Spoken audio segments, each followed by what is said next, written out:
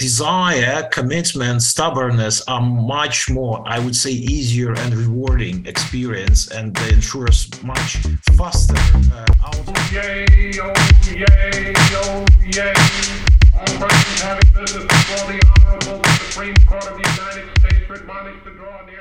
Welcome to the U.S. Law Essentials Law and Language Podcast, the legal English podcast for non-native English speakers to help you improve your English listening, improve your legal English vocabulary, and build your knowledge of American legal culture. Hi, this is Daniel, and before we begin today's episode, I want to remind you that U.S. Law Essentials offers online courses in legal English and U.S. law.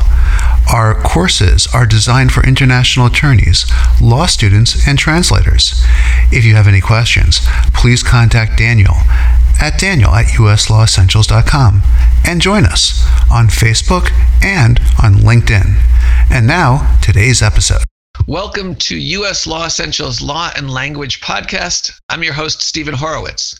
And today we continue our series of interviews on the topic of multilingual lawyers with our special guest, Yaroslav Hregerchak, who until October last year, for 7.5 years, served as the Deputy Business Ombudsman for the Business Ombudsman Council in Ukraine, and who also recently spent 2 months traveling in the U.S. as a German Marshall Memorial Fellow. So welcome, Yaroslav, and thank you so much for joining this episode. Thank you very much, Stephen, for having me. Yaroslav also has a law degree from Taras Shevchenko National University of Kiev, studied as a scholar at the University of Alberta, and has an LLM from McGill University in Montreal. Back in 2015, Yaroslav also became a fellow with the Chartered Institute of Arbitrators in London, in the UK.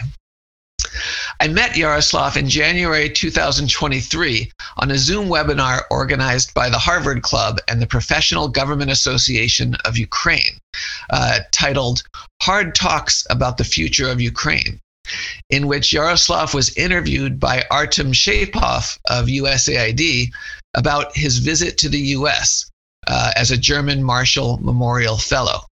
And I was struck by Yaroslav's frank insights and observations on American political and legal culture in connection with Ukraine, with its current struggle and its future goals. So Yaroslav, I'd like to start out asking you first, how are you doing right now, and how is your family doing? I think you're in Bratislava, Slovakia right now, but you'll be returning soon to Ukraine?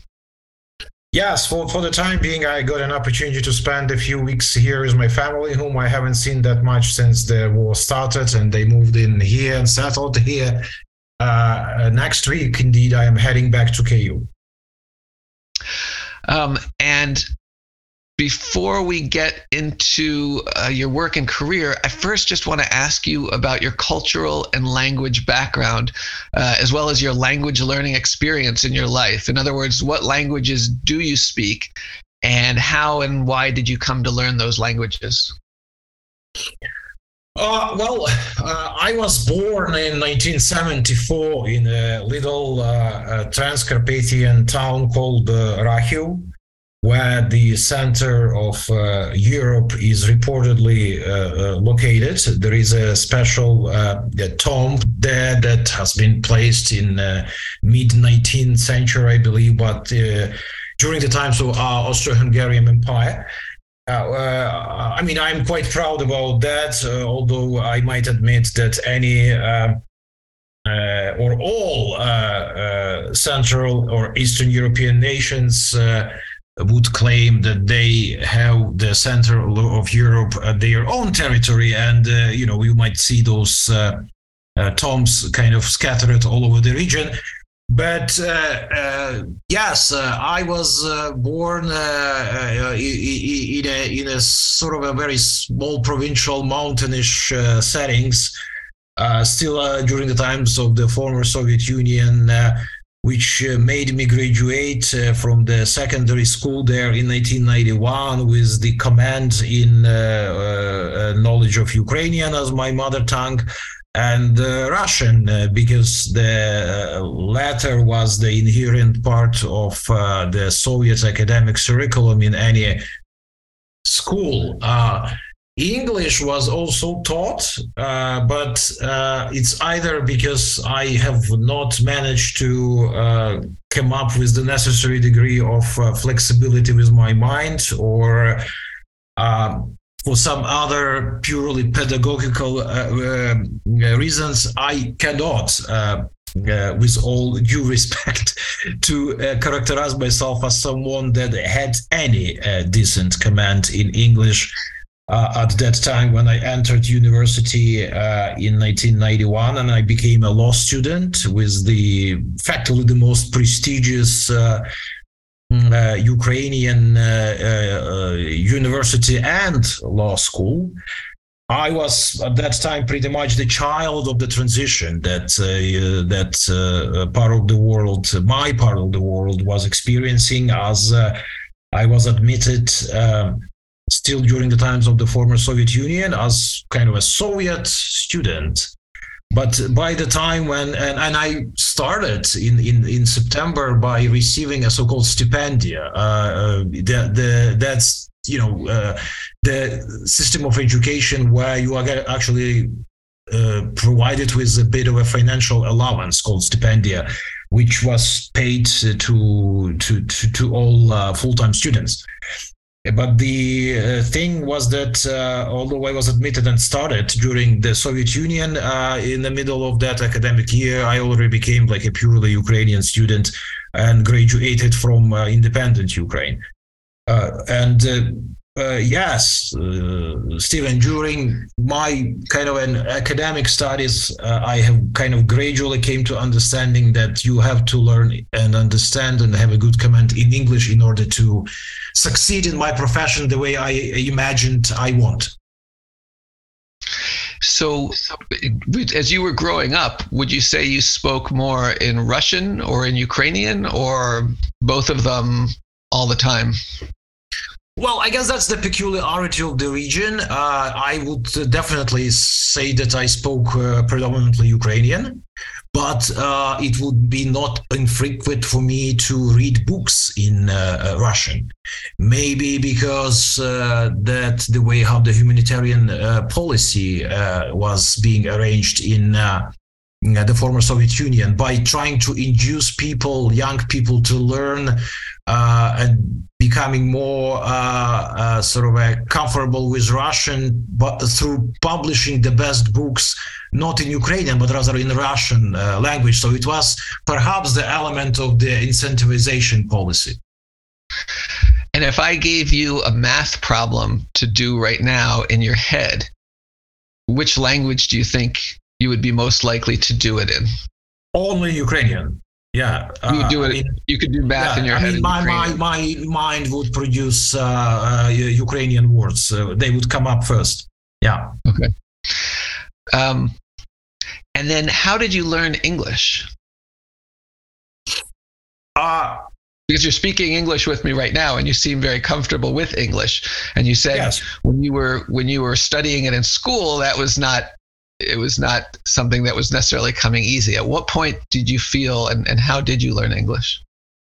At the point when I saw a marginal, very small portion of my classmates or folks that would be together in the same year with me at the law school succeeding more than I was able to. I saw the knowledge of English as a perfect tool to be able to enjoy just a better, more diversified student life by being able to travel abroad, just to simply work student programs or something like that, which I never did because it just never happened to me. I would probably never be eligible to qualify when it comes to language command. And maybe even when it comes to facilitating or participating in some lawyering, some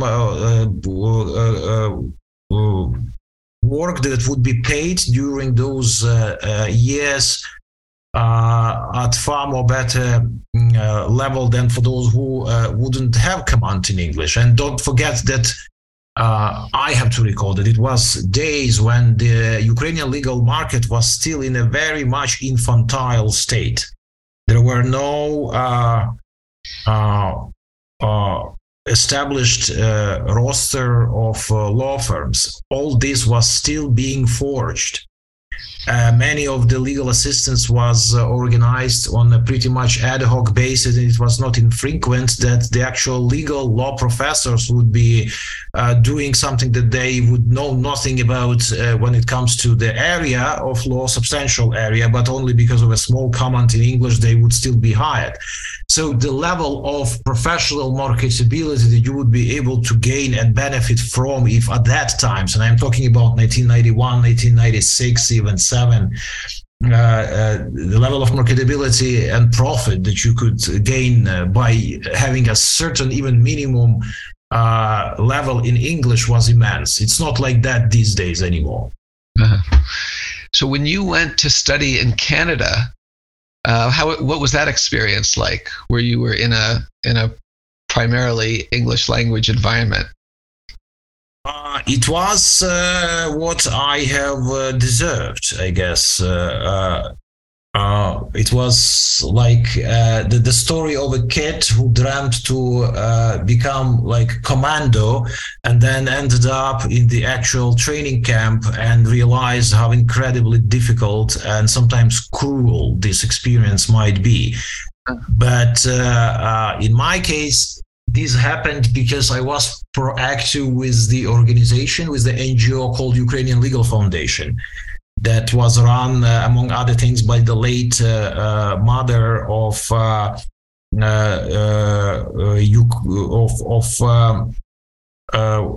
lady that used to be Canadian Minister of Foreign Affairs. Pani Halina Freeland was the founding mother of that organization. And among other things, they promoted the idea of setting up the Western type law school under the auspices of the Institute of International Relations and International Law. And they needed the roster of Ukrainian young legal scholars, professors. And in order to enable this roster to be created, they would attract funds from the Canadian government. They would pick up folks like me, and I was pursuing PhD in administrative law at that time with my university. And since the English was assessed, we are institutional TOEFL, not the actual true one. Yeah, I guess I was placed in circumstances when the level of command that I had at that time through self-education, mostly because the level at my at the law school where I was a student, what would still be sort of difficult for me to master, or the number of lessons would not be enough. At least I have not succeeded in there. But I've been stubborn enough to do a lot of self-education things, reading and watching BBC or something like that, which was what you were supposed to arrange. It's not as easy as it is right now. You know, open up YouTube or find some other pretty much accessible means of self-education. The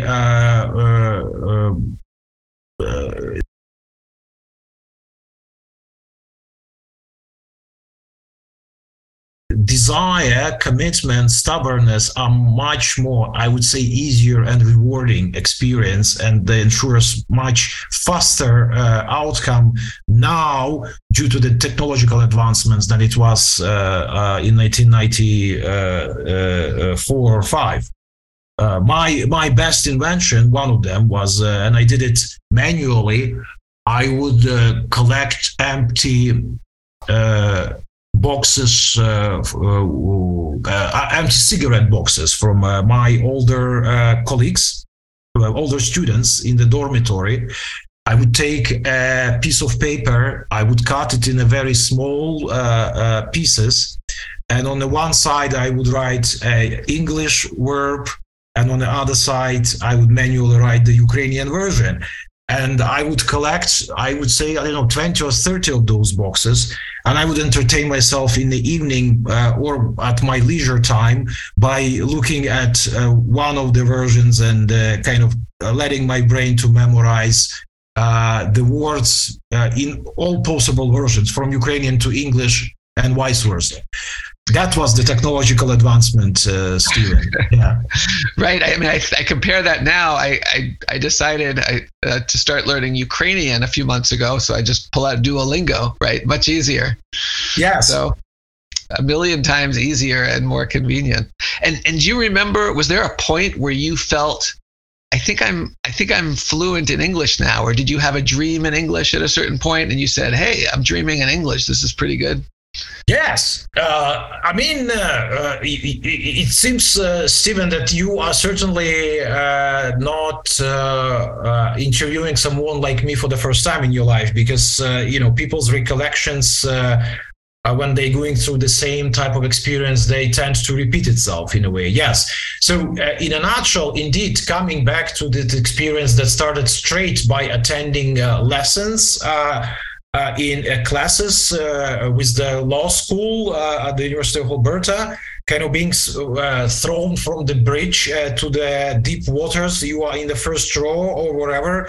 I would bear the status of a special student, and I would be supposed to understand what the professor is saying. And my problem was that it was not even the situation when I started between you and me, that I would understand every word, every sentence, but I wouldn't understand the meaning. Yeah, I would have a substantial difficulty. My level, frankly, at that time when I started, was so poor that I couldn't decipher the beginning and the end of the sentences even. Well, maybe I'm exaggerating a bit, but it would happen sometimes. So that gradually, but surely, the passive baggage that I arrived with to Canada in terms of what I was doing stubbornly back in Ukraine for several years somehow started to unveil itself. I have started to experience more of a elasticity with my mind, with my air. And then gradually with the ability to express it through my speaking skills. The effect of the closed up environment where you are constantly exposed to the interchanging elements of what command in a certain language is, listening, then speaking, then reading, and then again, this cruel in a way exposure when you couldn't sort of let yourself relax. I mean, at the end of the day, I was immediately in a very challenging academic circumstances and environment. I wasn't privileged to spend a year or two working on the Canadian gas station, just occasionally talking to bypassers and drivers. It was immediately a very strong and demanding exposure that I had to cope with. What helped me, by the way, and this is something that I am offering as advice to everyone who might have ended up in the same circumstances, what helped me a lot was to watch Canadian TV with captions.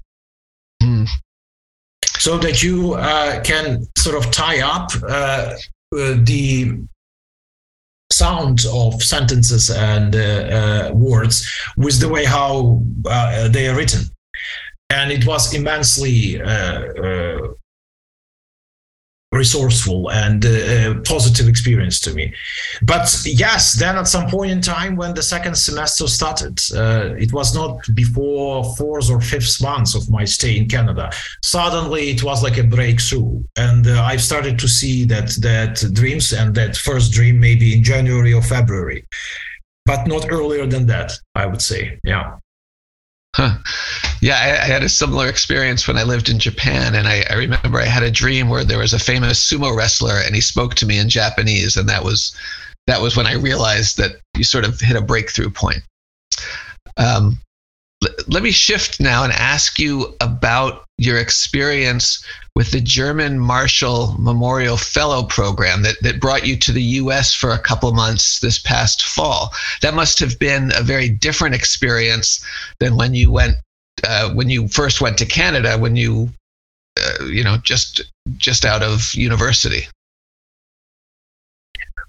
Yes, it was in a totally different stage of my life, and effectively the meaning of these two states were way too different. The first one was purely academic exercise aimed at enabling me to develop a course, a curriculum in comparative administrative law. That was the case of my first stay in Canada.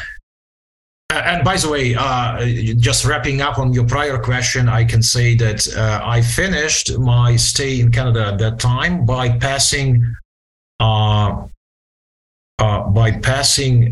actual TOEFL.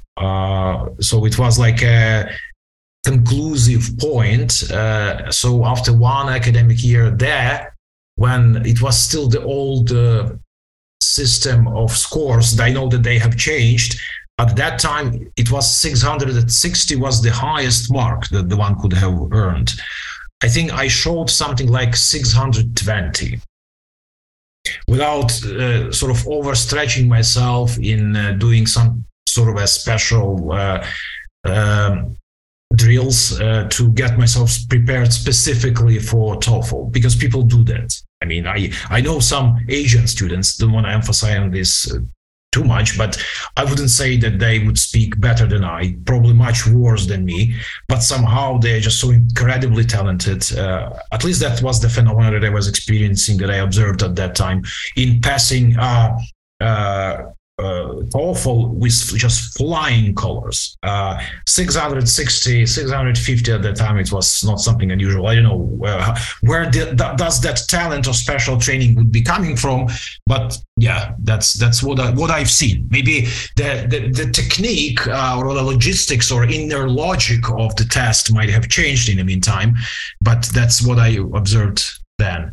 And by the way, that enabled me 2 years later re-enter Canada on my own, because the language command was already there. Some recommendations from Canadian professors was already there. So McGill really wanted to have me on board as the part of their graduate program for international students. They even gave me the largest scholarship that they had for internationals, which was good in terms of financial aspects of my graduate education in Canada. That's probably one of the first features that makes these two experiences different, because I would say that I have spent something like 2.5 years of my life in Canada, and this experience was in the United States.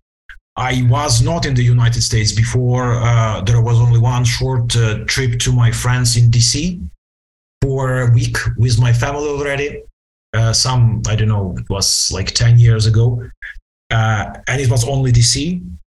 And I would travel once through Atlanta on my way to the International Bar Association conference in Cancun, as the representative of Europe when I was doing graduate degree at McGill. But apart from that, no sort of other personal exposure to the United States as such. And in such a kind of advanced age or a mature age as 48, which is what I am old right now. You end up in the circumstances that, yes, you have been pre-selected to represent Europe as a Ukrainian in a roster which is designed to attract already mature professionals that have already succeeded fully or partially in demonstrating certain leadership skills. And who know what transatlantic cooperation is about, and who could facilitate this on one of its pillars, either security or energy or civil society or economic development. I think because of my professional role that I used to occupy at that time, I kind of was wearing all of these hats more or less at the same time. That kind of attracted my candidacy. And yeah, you arrive, you are the part of the group comprising around 20 people from different countries, and you are obliged to travel around the United States at the expense of the program, and it's actually less than two months, Stephen. It's several weeks, 3.5, I would say. And during such a short period of time, you are required to visit 5 cities at the program's choice. You are directed where to go, which is yet another element of fun that you are supposed to have by actually meeting the requirements of the program. And in my particular case, the fate brought me from the Washington, D.C., which is the initial point, which is the point of entry for everyone. Americans would also come there as the American roster. We would spend a nice 2.5 days there together. They would afterwards travel to Europe to see certain pre-selected European cities. And us, we would have 3 cities participating each week. And they would kind of mingle us. They would mix up us in different ways. Can I interrupt for a second? Are the other 20 fellows, you said there's about 20 of you, it's not all Ukrainians, correct? And they're not necessarily all lawyers, or are they? Yes, I was the only Ukrainian citizen on the roster. Okay. And were they all lawyers as well, or no, not at all? I was the only Ukrainian. I was probably the only lawyer.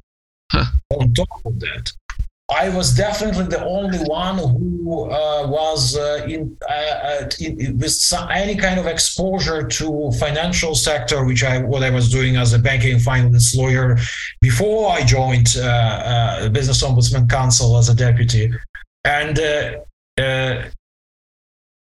I do not think that my colleagues had that much of an experience in a senior semi-governmental type of a roles that I was occupying, which was sort of a bit circumstantial in my particular case, because each roster is different. But my colleagues, my dear friends now, they would be from Poland, Portugal, Greece, France, Denmark, Finland, yes, and there would be some countries, or Romania, and there would be some countries that would not be featured at all, which is okay. That's the way each roster is being compiled.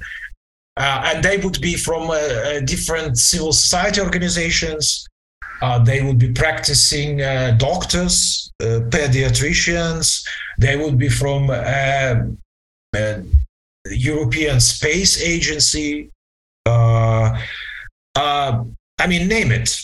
And the focus of these NGOs and civil society organizations would also be quite different. Child protection, inclusivity, city cooperation, subnational governments. We had one mayor from Croatia, by the way, from a small town next to Zagreb. Extremely diversified group. Huh. Yes. And would you characterize the goal of the program as essentially grassroots diplomacy? People from different countries at various levels of success in their professions getting to know each other, which hopefully fosters better relations in the future? It's to foster transatlantic cooperation at all possible levels. It's based on the assumption that everyone would benefit sooner or later in a frankly more modest way, or in much more visible. Emmanuel Macron is the former, or is the actual GMF alumni. He did the same thing that I did, but back in 2006.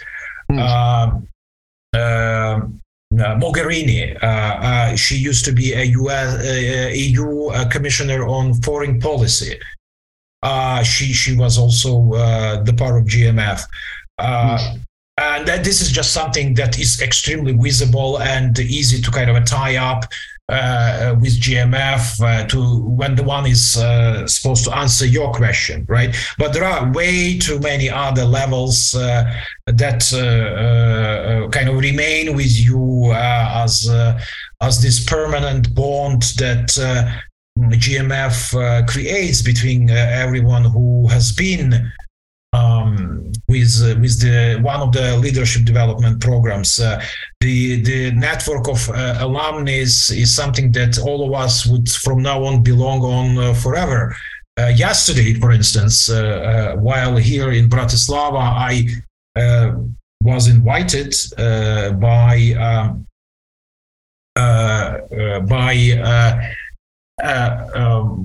Marian Zachar, whom I was supposed to meet much earlier at the beginning of this year when I was supposed to join the spring roster, but wasn't able to do so because of war. But nevertheless, we finally met with him and his wife, who are GMF alumni as well. His wife is helping out as an advisor, Slovak Prime Minister on matters related to EU. And yesterday there was a meeting of Slovak GMF alumni community, where, among other things, I've met Pavel Demeš, for instance, who used to be a Slovak Minister of Foreign Affairs for many years and director of GMF office in Bratislava for many years, or Miroslav Lachovsky, who is also now with the Prime Minister and who's been with Emmanuel Macron on his trip back in 2006, and who showed me this picture yesterday. Emmanuel hasn't changed that much. Maybe just a haircut became different, somewhat shorter. Yes. But we were laughing that you kind of might easily recognize that type of a GMF pictures when everyone is having a nice dinner at the end of a very difficult day, and there is always someone picturing a group sitting around the table having a dinner, and it's sort of almost like a cliche, but in a very nice sense amongst people that did the GMF program. Yeah. And how was it being as a Ukrainian being in America while the war was going on in Ukraine with Russia? It's you feel like you are on the mission. At least I'm sharing my own experience, because you might have observed from what I've said that it was a pretty unique circumstances. To actually be being privileged to end up in such a roster, and the quality of meetings and the people we've met sometimes would kind of place me in the situation when I was not able to resist the temptation or almost like maybe taking way too much time and stealing it from my fellows by actually trying to speak in favor of the Ukrainian cause. I'm just so much thankful to all of them who has showed so much humility and compassion and empathy to me by not restraining anyhow this enthusiasm, which sometimes was probably just as a water boiling over the pot or something. But when you are meeting the mayors of certain important cities, or a former congressman, or attorney general of a certain state, you feel you just need to pursue certain messages and deliver them, and to make sure that Ukrainian cause is not being left intact. This was something that needed to be mentioned many times. Sometimes you express anxiety. Sometimes you sort of act in I cannot say in a controversial, but maybe in a somewhat even sensitive way. The end of October, beginning of November, if you might recall, was the period of time before US midterm elections when everyone who was on the Ukrainian side, including Ukrainians, were particularly concerned with the ramifications of the possible reshuffling or a composition in the House of Representatives, and 1/3 would be changed in the Senate. But predominantly, everyone was concerned about the ramifications of the new composition in the House, and maybe not by Ukrainians or by Americans, by someone else. This threat was, or a perception of this threat was being fueled to sort of show that there is a imminent risk that the Ukrainian the cause will be not properly financed after that. The threats to the Ukraine-related aid. And we would have a certain bilateral type of meetings when politicians from both angles would be meeting us, and we would be talking to them, current or former. And I would just simply be saying that I'm not here to anyhow comment the workings of the American democracy. It's not my place to show any particular opinion on what would reasonably be viewed and must be viewed as your internal matter. It's not correct to opine on it, but the only thing I would like to ask or double check whether our understanding is correct is that if you guys are genuine by employing such a term as a bipartisan support, ostensibly, if this definition actually makes sense, it should mean that regardless of what are the outcomes of American internal political process, the output when it comes to supporting Ukraine shall not suffer, shall not change at all, because this is what bipartisan support is. And I can only confirm that that type of meetings that has been arranged for us proved that we were speaking to a very much informed and reliable sources and people, because this hint that we might as a group have received that there is a good implied at that time chance that there will be a good financial package allocated and voted through the Congress end of December, beginning of January, I believe. Yes. And it actually happened the way how I was reassured. So it was not sort of something that I can now sort of looking retroactively. I can only confirm that those people were very, very much genuine and frank speaking and open-minded with me. I received the correct go ahead, so to say, correct information. That's good to hear. I mean, I have to imagine that for these people, for all the people in the U.S. who met you, it's one thing to hear about and read about the war in Ukraine through the news, and it's another thing to have somebody who's from Ukraine right in front of you talking about it. To sort of wrap up perhaps on this, the overall attitude would be that everyone was extremely supportive, and the predominant sentence would be on all levels, regardless whether that would be a very personal communication with someone who is the proud owner of the ranch somewhere in Colorado mountains, where we would spend a night, or actual incumbent leader of majority in a certain state legislature, and who would be speaking in not only personal but also political, institutional capacity. The predominant sentence that I would hear the most often would be, how can we help? What would you like us to do? So it was very much appealing, sometimes quite emotional, sentimental, but true. That's very encouraging to hear. Now, before you went on this trip, you worked for a number of years.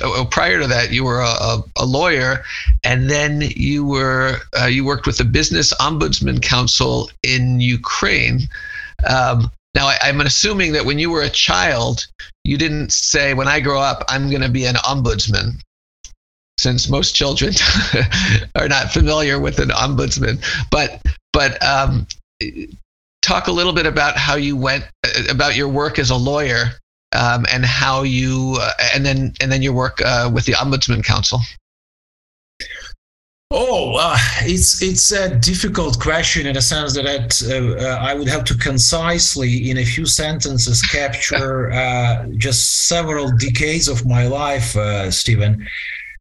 I mean, how can I answer that? When I got back from Canada for the first time in 1998, I guess I have found that first in-house job with the firm that was involved in a certain trade finance business, where a combination of my legal skills and language skills would be necessary. So yes, English would always be with me as a very important element of my professional leverage. And again, I can only repeat that starting from not earlier than 1997, 1998, or maybe even later, that to have someone who is Ukraine-trained lawyer and whose mother tongue is Ukrainian would also be able to speak, who is also able to speak, participate in negotiations and actually argue on the client's behalf was quite a bit of a rarity. It's not as much as it is perhaps right now. But the sort of most formidable part of my career started after I got back to Ukraine in 2002, when early in February that year, McGill granted me the master's degree. Already by that time I was back in Ukraine because I knew this is going to happen. I already met the requirements of the program in December and left in December 2001. And yes, that was a big local firm where I was involved in a variety of cross-border finance deals, including on behalf of the state of Ukraine. Where again the English was a necessary precondition. It was must. I was basically hired because of that, which was sort of inherent towards expectations from someone who just came from Canada. I mean, that's your professional asset. And by the way, what listeners might be kind of interested in knowing, that I did have some friends back in Canada. When I was at the end of my academic tenure, who would say, Yaroslav, stay here for another year, actually 2, and pass this academic or earn those academic points to qualify for the minimum academic level that you need in order to receive LLB. You know, as you might know very well, and the listeners too, I have ended up doing graduate degree, and I would be eligible to receive it, but it wouldn't necessarily mean that I would be entitled to practice law in Canada. You would have to show the minimum academic level and minimum points, or whatever it's called. I have already credits. Yes, minimum number of credits, including certain mandatory subjects, which I didn't take neither in Alberta nor at McGill. And I just decided, among other things, because the legal market was not in a particularly flourishing state in Canada at that time, I can confirm. And because I was a little bit overwhelmed with my academic effort, I said, no, I want to go back to Ukraine because the market there is kind of more lucrative for me. And this aspect of being someone who has command in several languages, at that particular moment in time, triggered my decision not to stay in Canada, as you see, but actually come back and come back to Ukraine and Kyiv, where I thought that I could better capitalize on that. And after I got back for the second time, there was this local firm called Magister and Partners.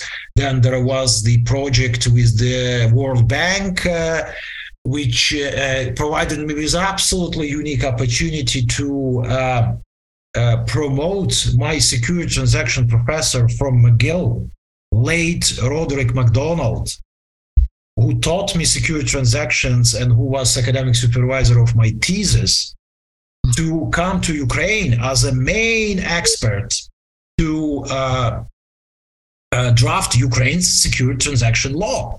And I helped him out in that as a Ukrainian lawyer, together with another colleague. There were three of us. And in terms of sort of a combination of the personal and the professional experience that those circumstances granted to me, it was just something unbelievable. I mean, imagine you start in the year 2000 on a very low level with a Canadian professor who only because of personal interaction with you have finally understood the difference between Russians and Ukrainians. We've been so low. I was the only graduate student in my security transaction class at McGill, which was extremely complex, 4 credits, I remember now, but which I mastered. And out of that, we developed friendship. Rod was willing to become my academic supervisor. And guess where we ended up? We ended up continuing this in Ukraine as World Bank hired experts and doing this very important reform for Ukraine, which actually even enabled me to do the same thing as USAID expert before I joined Business Ombudsman Council for Azerbaijan. I did the good chunk of work for the National Bank there before the project started, and then it was taken over and finalized by the colleagues from International Finance Corporation. But after this project with the World Bank, the actual experience with international law firms started. The first one was the associate and then senior associate position with American firm called Chadbourne and Park, relatively well known in the US market. They used to have office there. I think 4 years I spent with them doing various commercial law things for international clients predominantly. And I mean, the English was the must. I mean, you would, while there or subsequently when I left them to join Gilles Lorette Noël, which was the French firm, which also had office where I was in charge of banking and finance practice for 3.5 years.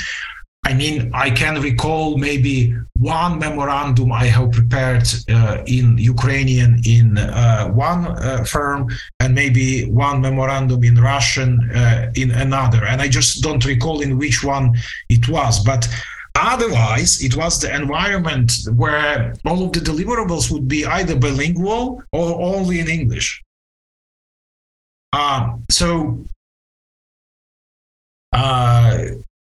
It was an interesting period, and for listeners, it was it would be something that I could share, and I'm sure many of them know that in a legal environment of the kind of doing actual practicing lawyering when you are with the law firm and you are bilingual, it's not only associated with your sort of technical linguistic skills. We understand between ourselves that if someone has good command in English and has a legal degree not only from Ukraine but also from Canadian University or American law school, it means that the person's legal training and mindset is sufficiently global, is as it was in particular in my case, is trained to interpret is trained in both common law and civil law. That's what I wanted to say. The project that I mentioned about secure transactions was an excellent example, and why Rhodes was selected was because at that time, Quebec was probably, and remains to be so, the best jurisdiction in the world, which when it comes to US UCC Article 9, which is the most advanced secure transactions regime in the world, was able to transfer the knowledge, the substance, into the form of the civil code and the legal terminology employed in a civil law jurisdictions. Slovakia did it actually to a certain extent in 2010, in 2000 or 2001, and then Ukraine did it in 2003. And that's why colleagues from Azerbaijan wanted to tap into this Ukrainian experience that we have. But I mean, I guess what I want to say is that it's much more greater than just the technical command in language. It's also the embodiment of a certain mindset and your flexibility as a lawyer who is capable to work in the international settings. I mean, that's the must. You cannot do cross-border job of any sort in any field unless you possess command in several languages. It's clear. And then, yes, after the Revolution of Dignity, which was in 2013, already I was enrolled, by the way, with the International Commercial Arbitration Academy that the International Chamber of Commerce organized for lawyers from Central and Eastern Europe to sort of enhance, expand the roster of people that are trained to act as arbitrators. Yes, the revolution came to the end, and I was willing to really invest something to my country's progress. It was a special moment in time when also the government wanted to show its genuity, the existence of the true political will to improve access to justice for businesses in circumstances when courts as traditional dispute resolution mechanisms were not that much trusted.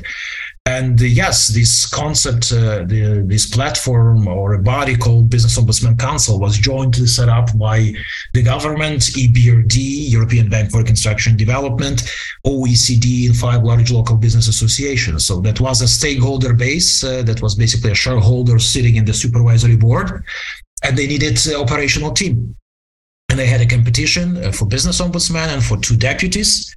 And I know that I was actually very much encouraged by many of my friends and colleagues to apply for a deputy business ombudsman role. They thought that for whatever reasons, maybe they felt it even better than I do, that I would fit the job description, which would be, again, environment very challenging when you are in between a very interesting set of multilingual internal stakeholders, whom I mentioned, yes, not only international financial institutions, but also the government and local businesses. But even the business associations would be a bit, some would be totally international, like American Chamber of Commerce or European Business Association, and some would be more local, like Union of Industrialists and Entrepreneurs or Chamber of Commerce, as a matter of the fact.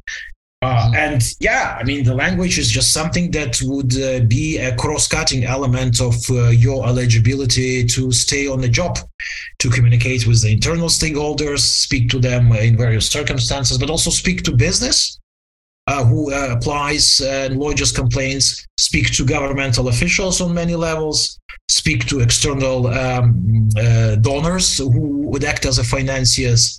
So this interchangeable need to, or this need to interchangeably use languages in a way that you cannot even predict to the extent you can when you are in a private practice in a law firm was particularly descriptive of this position.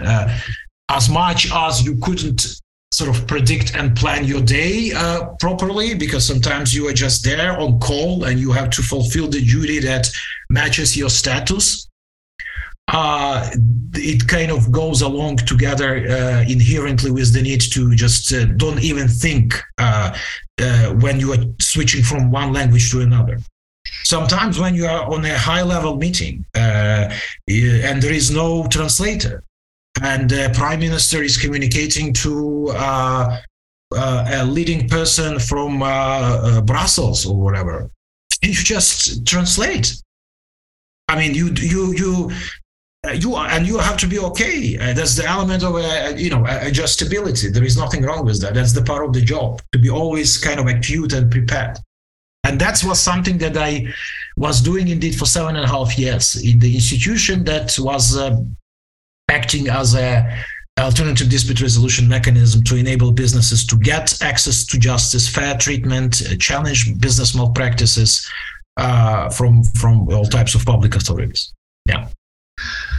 And so after that experience, and your experience with the German Marshall Memorial Fellow Program, what's going to be next for you? German Marshall Memorial Fellowship Program would have to occur no matter whether I would be incumbent or not. I was picked up, selected for this role when I was still in my position, even before COVID. So the GMF experience was not something that I would characterize as sort of a type of a job. Yeah, that was rather a very peculiar immersion through a field trip.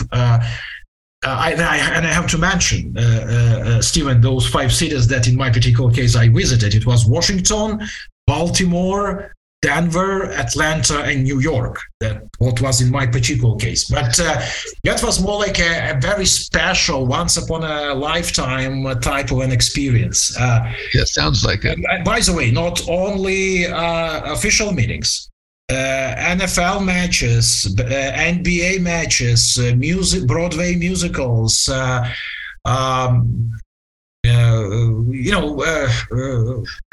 winery not far away from New York on a Long Island. Variety of different interesting things from different kind of levels. Each city would have its own city coordinator, and the city coordinator would be the one who would be running the show for us. He or she is vested with the full discretion to organize for us what he or she seems fit. Therefore, you are kind of all over, and yeah, you are visiting some incredible places and meeting with some absolutely incredible people.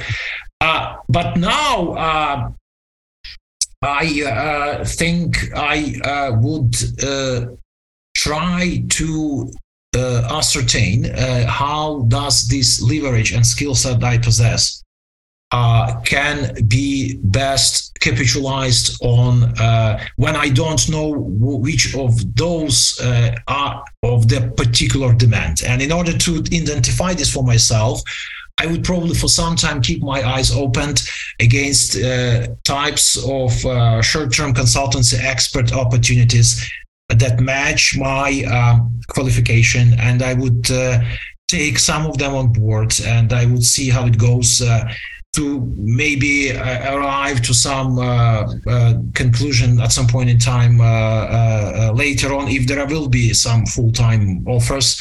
It's not that I'm particularly working on them now. I cannot exclude that some might arrive, maybe for something that would be, if we are talking about in-house position, would be more along the lines of a corporate affairs, government relations, legal compliance type of a director.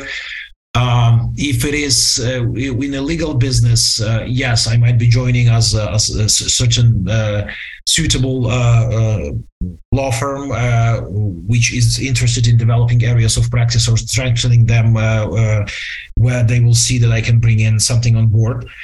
I also possess the good expertise in going through these elements of corporate experience to corporate governance via Ukrainian Corporate Governance Academy in what is not executive board member type of a role.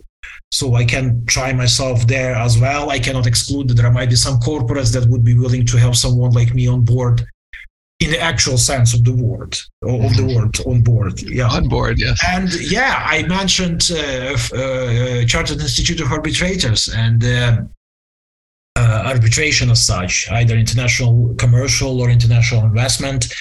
It would be a very lucrative opportunity that would indeed create the temptation for me that I am definitely not willing to resist. If there will be an opportunity to employ my expertise there, that would be something that I would gladly accept. That is something very much desirable. But I don't know whether someone might have spoken on this podcast earlier. This is not, at least this is my perception. The number of well-qualified professionals, the supply of expertise greatly exceeds the demand when it comes to particularly international investment arbitration, maybe to a somewhat lesser extent international commercial. But I did some things while with the Business Ombudsman Council that fall under the category of investor-state dispute resolution, ISDS mediation, when some of our complainants would be threatening the state of Ukraine with the actual lawsuit, with launching international treaty arbitration, and the so-called cooling off period would start, the one that is envisaged under BIT, bilateral investment treaty, or multilateral instruments such as Energy Charter Treaty. So the Ministry of Justice would create an ad hoc working group comprising governmental officials on one side and us meeting the potential complainant side during a non-confidential workings of the working group, and I would act effectively as a mediator. I'm hopeful that might happen with me at some point in time of my career. And another question, or sort of a last question I wanted to ask you about. I know from my own experience teaching Ukrainian graduate law students online this last semester, and from an article that appeared in the New York Times that I'd read, there's sort of a balance between during the war of life in some ways going on as normal and in other ways being very disrupted. In what ways has the war affected and changed the way you work and the things you're able to do? And in what ways has it not affected it? I'm not sure if that's an easy question to answer or not. I would be having difficulties trying to pick up on something that has a positive impact, of course. It was and remains to be a rather difficult period for my family. We remain to be split. Family settled down here in Bratislava. I am supposed to spend most of my time in Kyiv.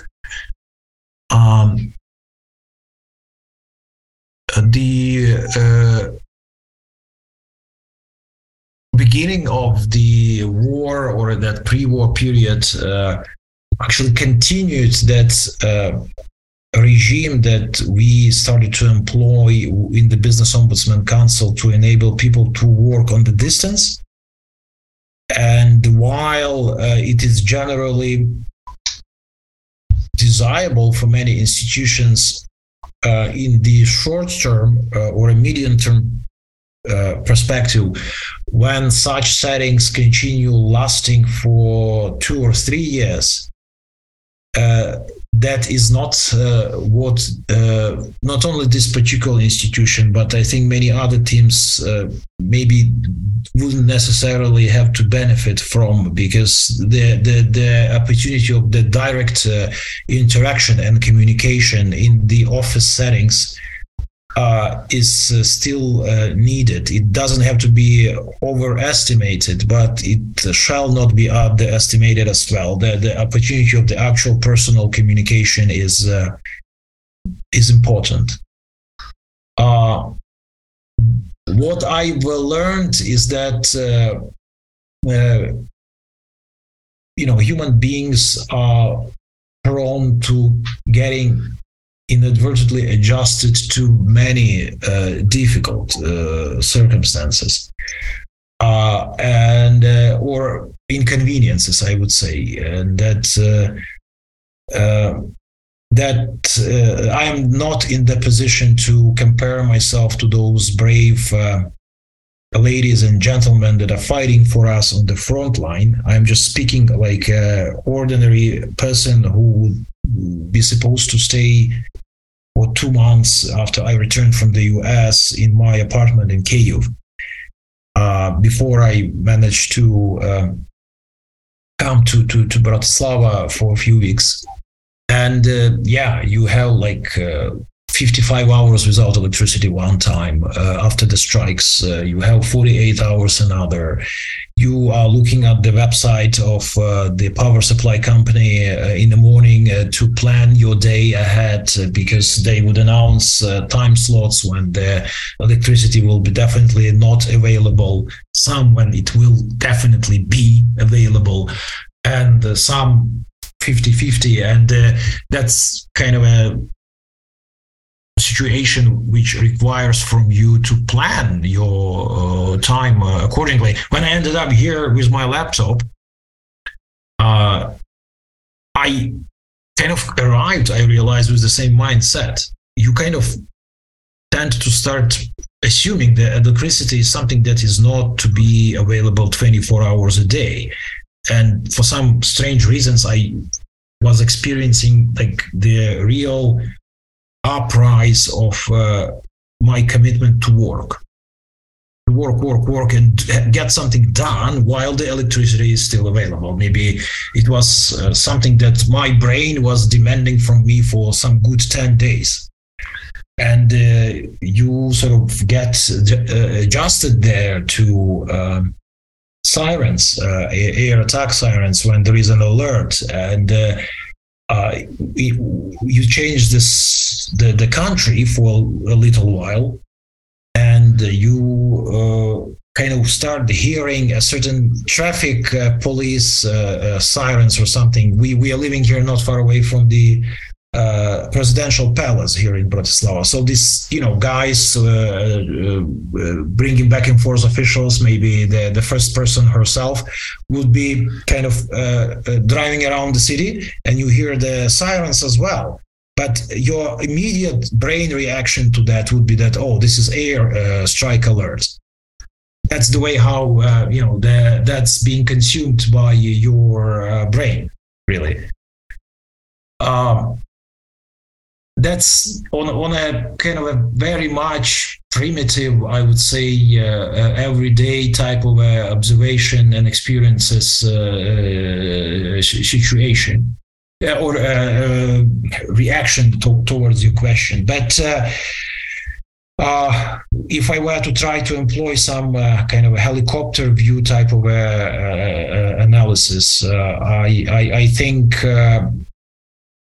it just goes along the various themes related to the fact that we have unveiled ourselves as Ukrainians, both towards each other, what we are capable for, as a strong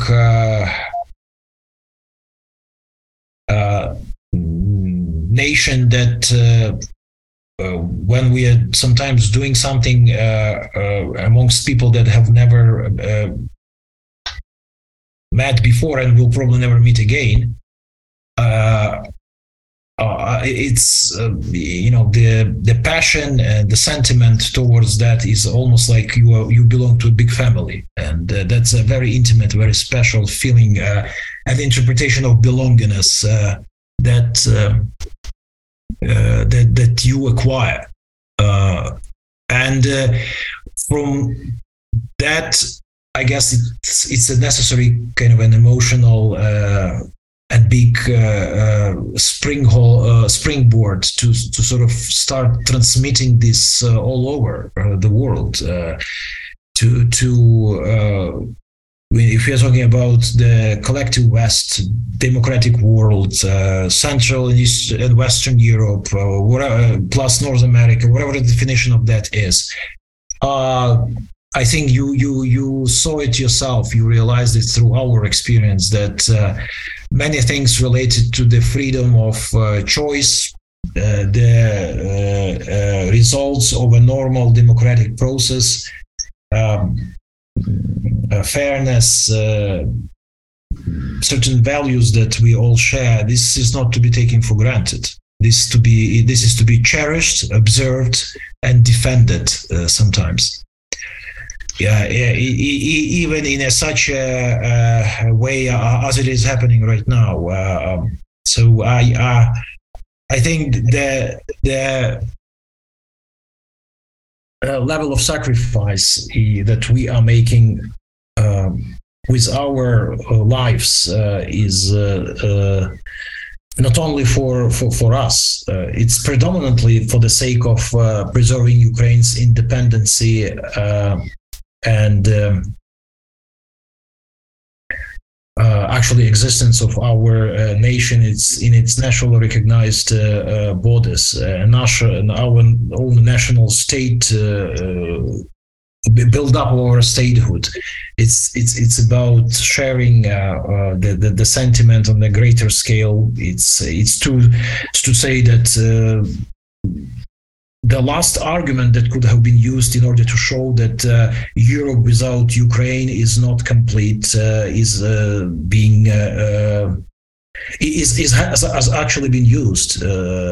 Courtesy, so to say, of our cruel northern neighbors, and we have to finish it up and continue on together.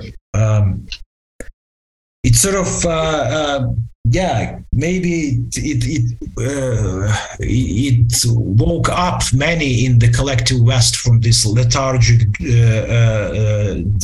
lethargic condition when again many things were taken way too much for granted. And as one of the UK politicians said in her programmatic speech, it was the Prime Minister who was in her position only several days. She said at the beginning of June, and I cannot agree more with what she said, was that after the breakup of the former Soviet Union, Russians were allowed to tap into the network of economic relations and commercial and business projects with the collective West, predominantly with Western European countries. And that was facilitated and encouraged based on the assumption that effectively the economic interest business as the way to recharacterize and recharge the relations with the former Soviet power would let that Soviet power or Russians change. But in fact, what we have observed with this war was that economy and business lost to ideology. And all those efforts were, and the assumptions that led to this approach to be pursued for several decades, when the stockpile of the European and even American conventional weapons became so much dried out and dilapidated, was the result of their belief in the fact that this approach is correct and there is no more any other threat, and there will be no more conventional war in the boundaries of continental Europe. But that calculation proved out to be wrong. Of course, I was referring to what Liz Truss, former UK Prime Minister, had to say, I guess, when she was not yet appointed to the PM role and she was in the cabinet, I think, responsible for the foreign policy. It was very, very clever statement at that time. Yeah. Let me ask you one question before we wrap up. Is there anything that you've read or watched recently or listened to that you might recommend for our listeners? I was recommended to read the book, which dates back to 1996, written by two lawyers and scholars who were not arbitrators in terms of their immediate background, but who wanted to, and their names are Yves Desolay and Brian Garth. And this is the book that was originally published in 1996. It's called Dealing in Virtue, International Commercial Arbitration and the Construction of a Transnational Legal Order. And this is the book generally regarded as one of the arbitration classics, explaining how the interesting mixture of economic and political events of 70s and 80s led to the rise and creation of the international commercial arbitration the way the authors saw it as of 1996. This is a fascinating book based on the comprehensive interviewing of maybe 50, if not more, senior arbitration professionals, both scholars and lawyers. And it kind of explains and refers to both petroleum disputes of 70s, 80s between North and South. It explains the situations when at the outset of popularity of international commercial arbitration, U.S. litigators would end up in the international commercial arbitration hearing rooms dominated by the grand old man, typically comprising EU, represented by the EU law professors, and how this soft, contentious situations led to the interesting byproduct, so to say, that led to the rise in popularity of such an instrument as international commercial arbitration, and why it is the part of the greater phenomena called international or a transnational legal order. I would totally recommend it for anyone who would just at the leisure time like to entertain yourself with the way how the course of recent events in 70s, 80s, and 90s all over the world has facilitated creation of such a phenomenon. It has a very practical situations when, let's say, it's very nicely shown that the better institutional capacity possessed by rich U.S. litigators firms that started to do international commercial arbitration outweighed, but at the same time outweighed European law professors, and at the same time benefited, enriched the eventual departure from lex mercatoria that was employed by professors towards more structured and organized and more procedurally focused and a picture that describes what the international commercial arbitration is right now. So it's very interesting about the clash of not only the cooperation between countries, as you mentioned, which is also nicely described in the book, but also about the clash of a different even actors in this legal theater, possessing totally different background and mindset, but who are still being possessed to actually either cooperate or oppose each other. And what would be the kind of a byproduct of that explosion, you know? Uh-huh. Well, thank you. Thank you so much for sharing that. And I'll briefly share my recommendations for this episode, which are two of my favorite podcasts. One is the BBC's Ukrainecast, which is how I keep up on what's going on in Ukraine, as well as getting a lot of insights into personal stories going on inside the war in Ukraine. And the other one that I've really enjoyed is the BBC's, I think it's an 8-part series called Putin, which is all about who Vladimir Putin is and how he came to be, and puts a lot of things in perspective in terms of today's events. So thank you so much, Yaroslav, for taking the time to join me today. It was my pleasure, Stephen. I'm hopeful that if you were to receive some feedback from your listeners, you would definitely share it with me in a due course. We certainly will, in due course. So if you have any feedback on this episode, please do let us know. And we will be sure to share it with Yaroslav as well. We will include any relevant links from this episode in the show notes. I want to remind our listeners to subscribe to the U.S. Law Essentials podcast on Apple, Stitcher, Spotify, Himalaya, or wherever you get your podcasts. And you can also listen to all episodes on uslawessentials.com. And if you have any questions, comments, reactions, ideas, etc., we always love hearing from our listeners. You can contact us by email at daniel@uslawessentials.com or through the US Law Essentials Facebook group or LinkedIn group. So thank you for listening to US Law Essentials Law and Language podcast, and stay essential.